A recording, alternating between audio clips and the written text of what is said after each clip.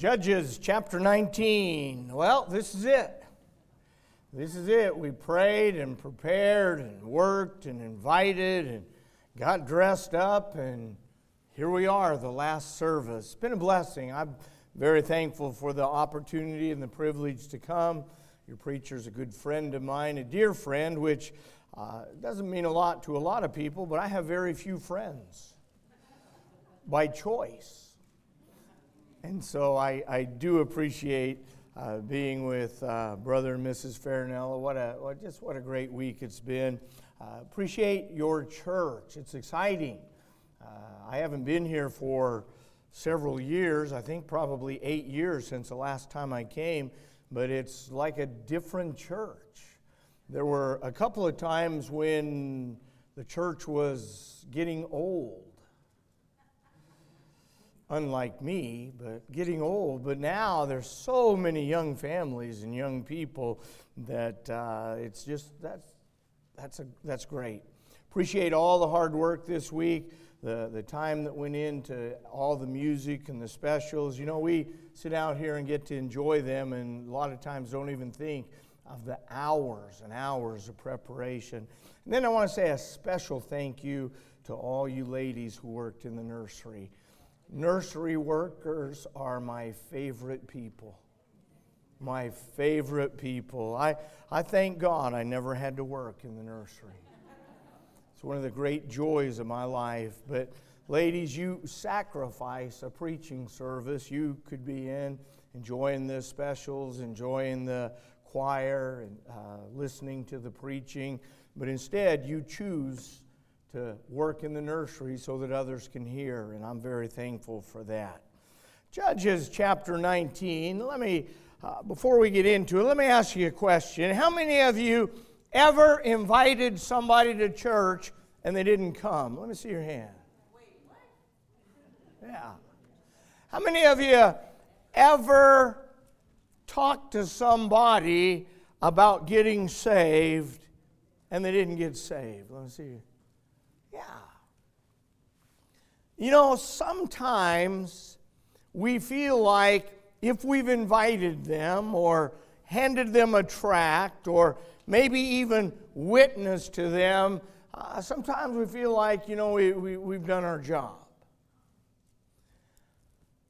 You get the idea. There are some people, and you can't convince somebody to get saved. I understand that. You certainly can't pressure them or preach them into getting saved. It's God that does the saving. We're just the messengers. But I don't know about you. Sometimes I feel like we give up too quickly. I feel like we've done our job, and now it's up to them. I pastored a church in Lebanon, Missouri, and there's another church in our town, a good Baptist church, certainly not as good as ours, but it's a good Baptist church. And when we went into evangelism, the pastor at the other church invited me for revival. So I asked our pastor, I said, you know, what do you think? Should I go and preach for him? And he said, well, the people who go there wouldn't come here, and you can be a help, so sure, go ahead and go. And so that Sunday morning when we got there, I'm looking around, and the whole church is filled with people who used to go to my church. It was like homecoming Sunday. I'm counting 1, 2, 3, 4, 5. There were 53 people on Sunday morning that used to go to our church. And my very first reaction, I was mad. I thought, what's the matter with you people? How could you not love me? Why would you possibly leave? And in this particular church, the pastor and the evangelist sat on the platform during the music program. And so I'm looking at all these people, irritated, until I started looking at them individually. And I saw this guy, and I thought, well, you know, I knew he had some things going on, but I didn't realize he was going to leave the church. And these folks, I knew that there were some issues, but I didn't think it was a big deal. And now they're gone.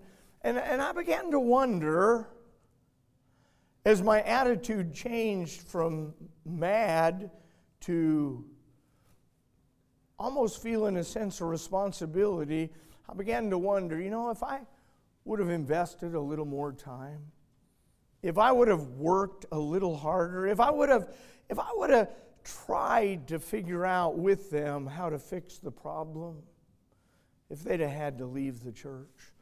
And so I was thinking about this, and that very week in my devotions, I read the passage of Scripture that I'm going to preach from tonight, and it just hit me like a ton of bricks. Let's read the story. There's a fella, he's a Levite, and he has a concubine. Now, I've studied this and tried to figure out, honestly, I can't tell the difference between a wife and a concubine. I know their relation's close enough that she would feel comfortable telling him how to drive. Before Karen and I were married, she'd just sit there quietly and everything was fine. As soon as we got married, she became the expert. So this guy had a wife. We'll call her his wife for the sake of the message. We don't know how long they were married, but evidently there were some problems, some troubles, and he left her. She left him. She went back to her father's house, but while she's there, she got involved in horrible immorality. And so you have this man whose wife has left him and become immoral, and now he's facing a dilemma. What should I do? Let's read the text and see what he did. If you're able to stand, I invite you to stand with me, please. Verse number 1 of Judges, chapter 19. The Bible says, "And it came to pass in those days, when there was no king in Israel, that there was a certain Levite sojourning on the side of Mount Ephraim, who took to him a concubine out of Bethlehem, Judah. And his concubine played the whore against him, and went away from him unto her father's house to Bethlehem, Judah, and was there 4 whole months.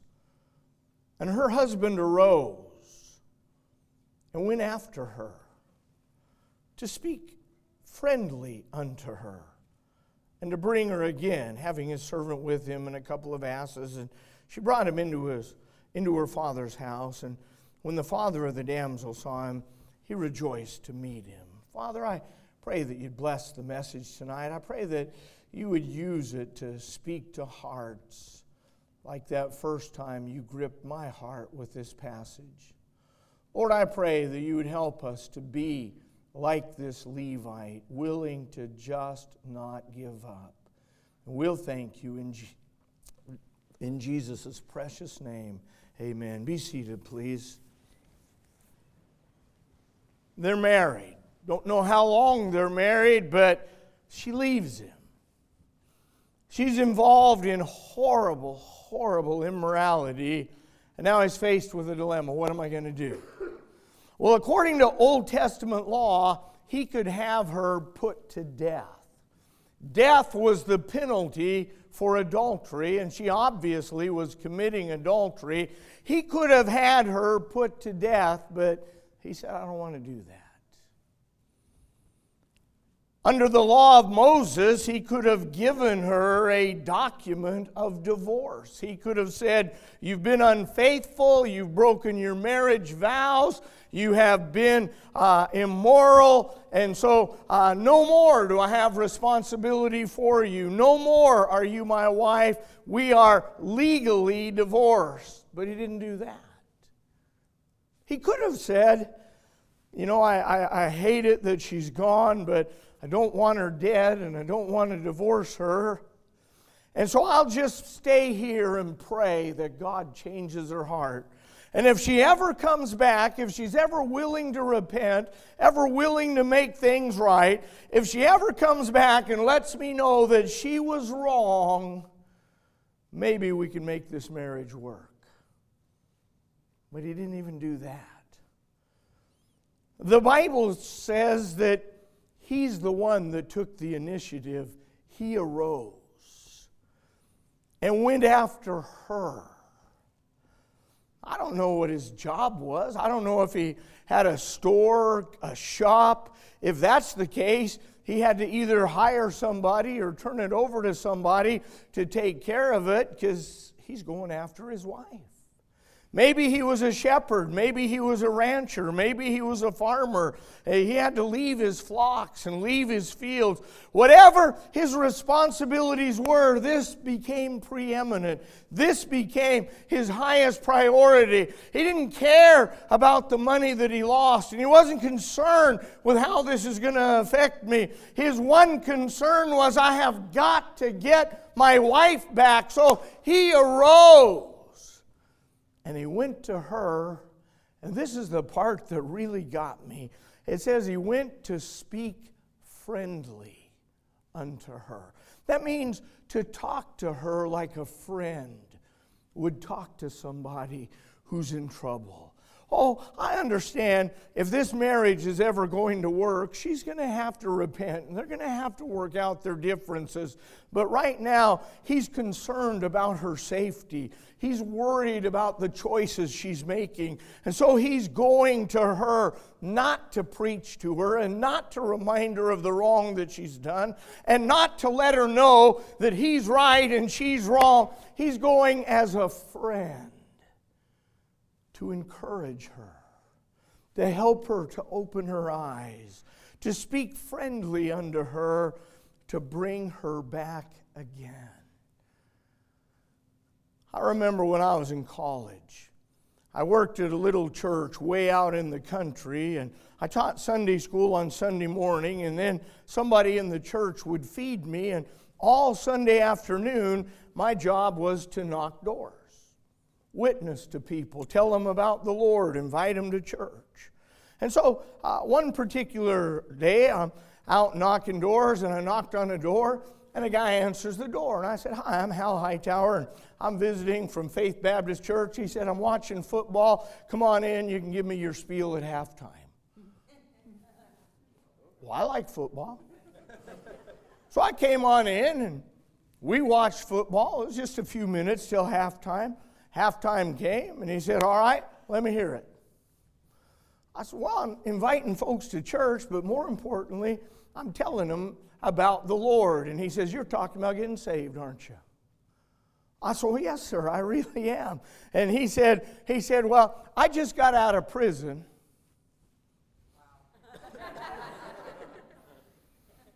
And while I was in prison, my wife got saved.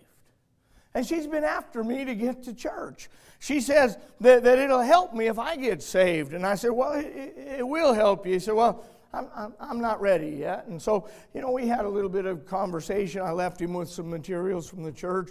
He says, come back anytime. I like football. So a couple weeks later, I came back. Knocked on the door. Hey, Mr. Taylor. He goes, hey, it's you. Come on in. We'll talk at halftime. Halftime, I said, Mr. Taylor, I've been praying for you. I want you to, I'd like you to come to church, of course, but more importantly, I want you to get saved. He said, well, I'm going to be honest with you. He says, I struggle with alcohol. He said, I've been trying to get victory. He didn't use that word. He said, I've joined a program, but he said, I just can't quit drinking. He said, I'm discouraged, I'm depressed. Nobody wants to hire an ex-con. My in-laws are on me all the time. He says, once I get this liquor out of my life, I'll get to church and maybe even get saved. And I tried to tell him, I said, well, Mr. Taylor, you get saved and God will help you clean up your life. But that didn't register with him. And so I left. He said, you can come back anytime. I must have gone to his house, I don't know, 10, 12 times until football season was over. One day, I'm at church early, and in walks Mr. Taylor. He's wearing a suit and a tie. And I said, Mr. Taylor, it's great to see you. He said, I got saved last night. Amen. There you go. You're catching on. Let me try that again. He said, I got saved last night. Yeah. And I said, well, praise God. Did somebody come to talk to you? He goes, no, let me tell you what happened. He said, my wife left me early in the week. She said she wasn't going to live with a drunk anymore. And if I ever get my life right, she might come back. He said, I was so discouraged. I thought I'm never going to quit drinking. My wife's never going to come back. I might as well just end it all. So I went over to the neighbors and borrowed a gun. Told them I had a problem with varmints. I borrowed a gun.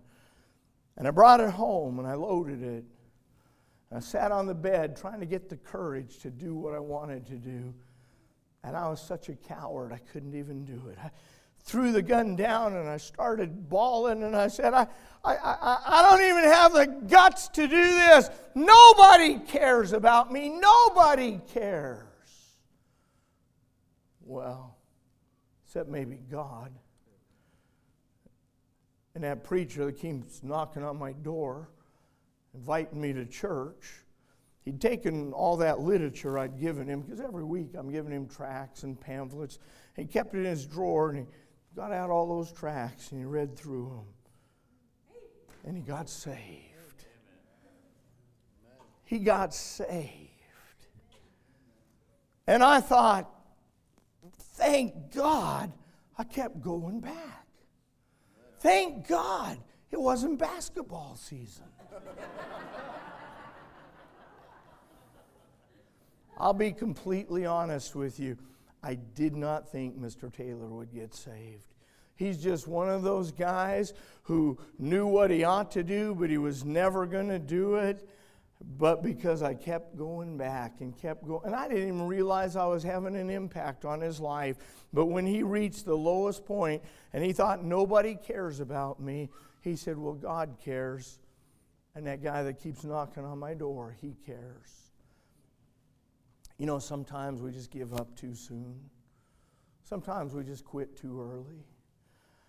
Sometimes we just feel like we've done all that we can do. And we say, it's in God's hands now. And don't misunderstand, God can do anything, and we're just His servants, but God does use His people. So let's keep going back. Even if it doesn't make sense, and I'll tell you what doesn't make sense, is this guy going to chase down his concubine. Doesn't make sense. But he knew that it was the right thing to do, so he kept going back. Got anybody you've been working on and you just feel like giving up? Don't give up. Don't give up. I was pastoring in Missouri, and this young couple visited our church, filled out a visitor card, so I went over to their house, and his name was Gabe, and her name was Crystal. I said, it sure was a blessing to have you all come to church.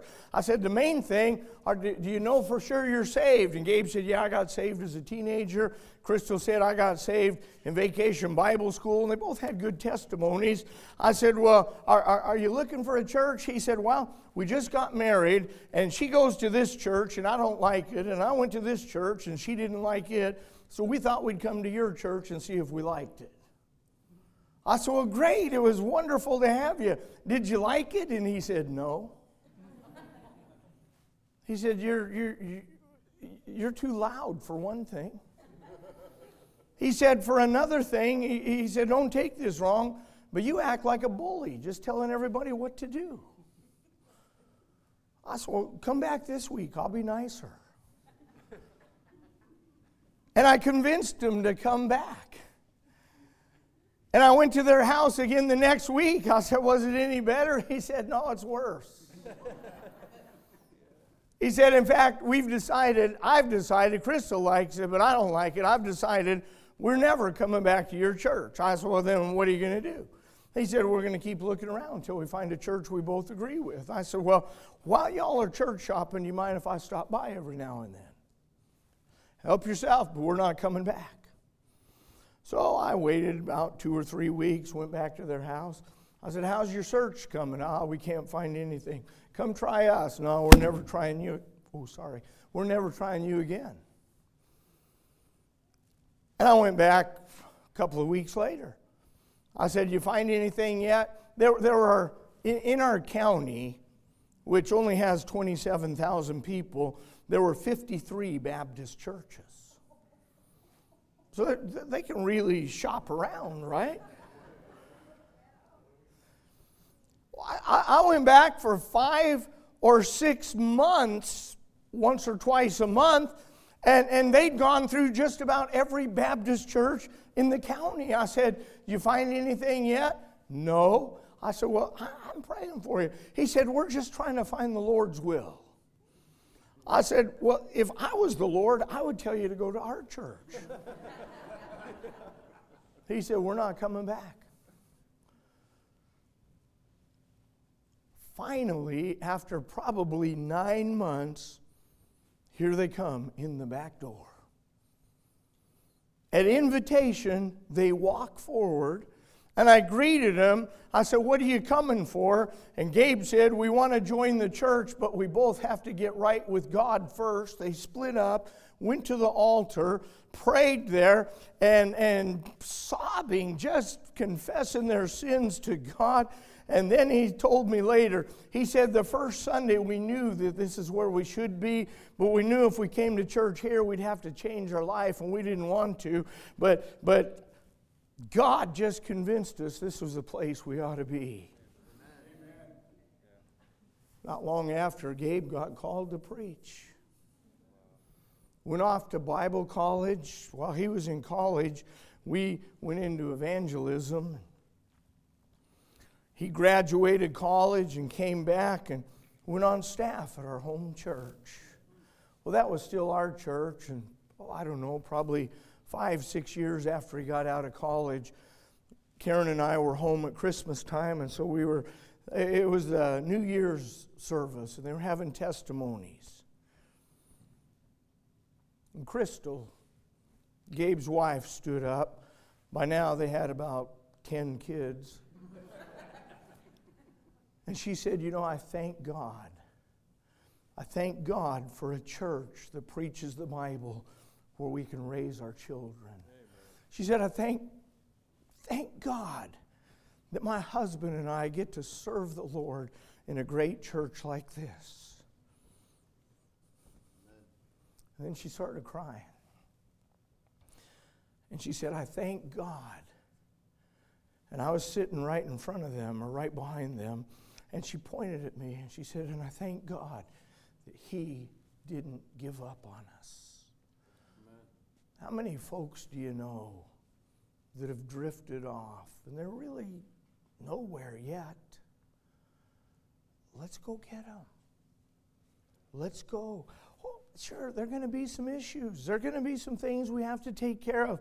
But understand, if I lived in this area within 40 miles, I would go to Woodin Valley Baptist Church. This is the place where the Bible is preached, where you learn to serve and live for God. And so I think everybody who lives in this area ought to go to church here. So let's go get them. Let's go get them. Well, you know what we do? We make excuses. Well, they just can't take the hard preaching. Well, I don't know. Maybe if we were a little friendly, they might learn to enjoy the hard preaching. Well, they weren't of us, It's the days of apostasy. How in the world are we going to reach people if we don't get the heart to reach people? Let's go get them. Let's get out of our little comfortable shell and go get them.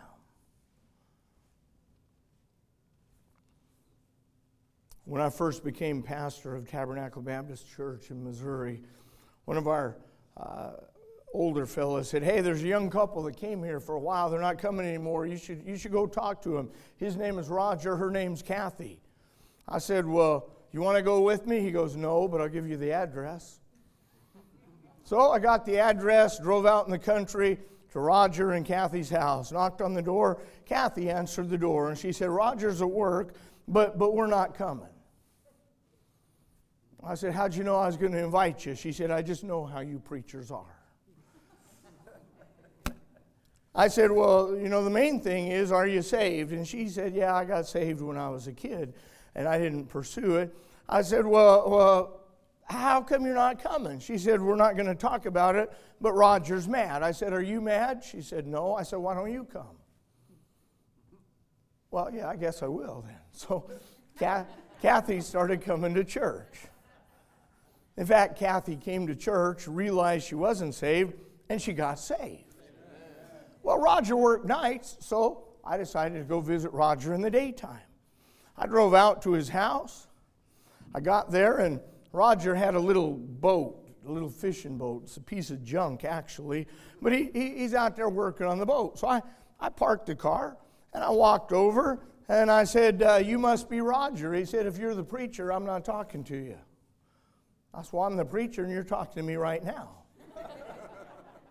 He said, but I'm not going to church. I said, why aren't you going? He said, because I don't want to. And he left the boat, and he went back in the house. Well, I thought he was going to do something, come out again, but he just stayed in the house. He didn't answer. Okay, I'll fix you, buddy. I came back a couple weeks later. I pulled in the driveway. Roger was out working in his garden. As soon as he saw me pull in, he left what he was doing, went in the house.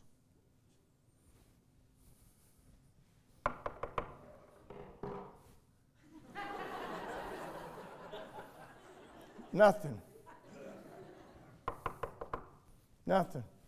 Hey, I know you're in there. He wouldn't answer the door. I like a challenge.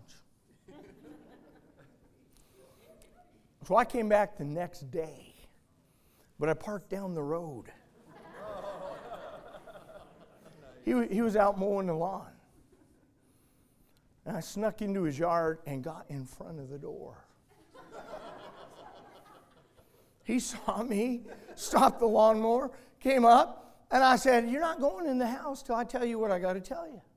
I said, you claim to be saved, but you act like you're a child of the devil. And I just want you to know, Roger, if you really are saved, God would probably kill you with an attitude like this. I put my hands down and walked away. In my life, I have never told somebody God might kill them. I don't do that. I don't know why I said that. That was on Friday. On Sunday, Roger came to church. Not only did he come Sunday morning, he came Sunday night. Didn't come Wednesday, but he came the next Sunday morning. Came the next Sunday night. Didn't come Wednesday, came the next Sunday morning. The next Sunday night, he walked the aisle. I said, Roger, are you saved? He says, I'm saved, but I got to get right with God. He went to the altar, and he is crying so loud, it was uncomfortable through the whole auditorium.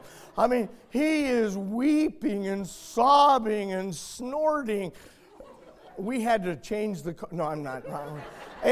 But the guy, and he got finished, and he came up, and he threw his arms around me. Now, I'm more of a shaker than a hugger. But he threw his arms around me. He's slobbering all over my shoulder. And he said, preacher, I got right with God tonight.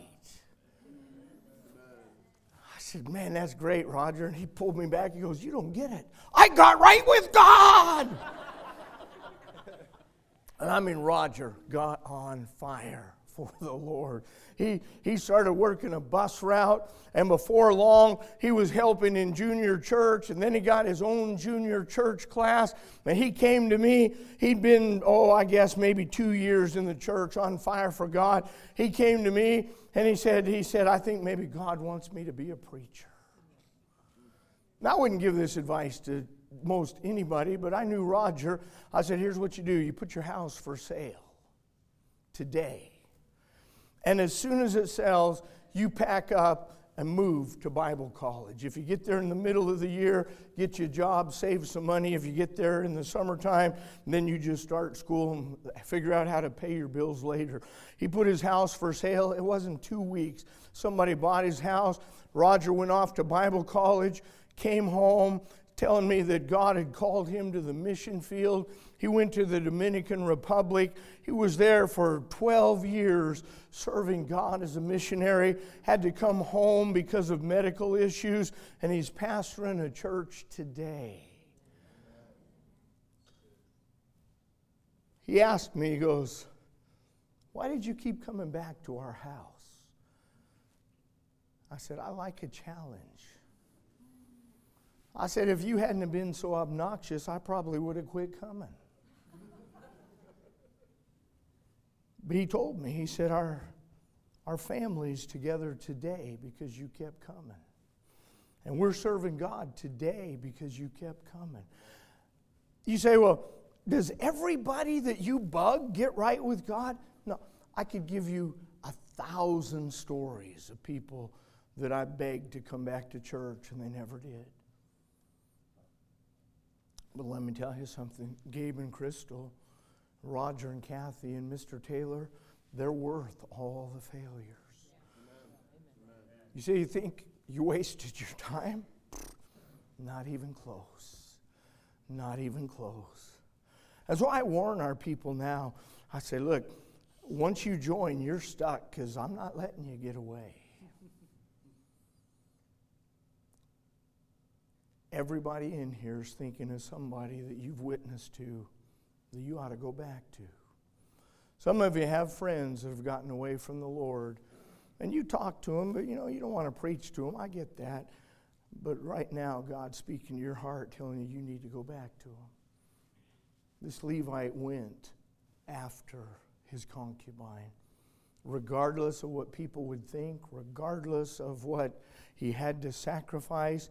He arose and went after her to speak friendly to her, to bring her home again. Folks, there is a whole bunch of people that need people who care. Let's decide to care. Father, thank you tonight for the privilege to just take this passage of Scripture and give some illustrations. Lord, I believe that if we get serious, get burdened about lost people, it'd make a huge difference. And Lord, there are a lot of folks that have gotten away from you that maybe we could salvage if we just get serious about it. So Lord, I pray you'd use this invitation. I might be preaching to some folks that have been away from the Lord, and they need to get back right. I'm certainly preaching to some folks that have unsaved family, and loved ones, and neighbors, people they've witnessed to, friends who are out of the will of God. So Lord, I pray that you'd bless in this invitation. With your eyes closed, just want to simply ask this question. How many of you say, "Brother Hal, I needed that message. God challenged my heart." While you were preaching about those people, God was speaking to me about some people that I know that I've got to go after. I've got to try again. I've got to see if God won't change their heart and change their mind. There's some people God's laid on my heart. I want you to pray for me that I have the courage and the opportunity and just the right words that I might reach them again for Christ. Would you raise your hand if God's spoken to your heart tonight? Thank you all over the room. Let's stand. Father, bless.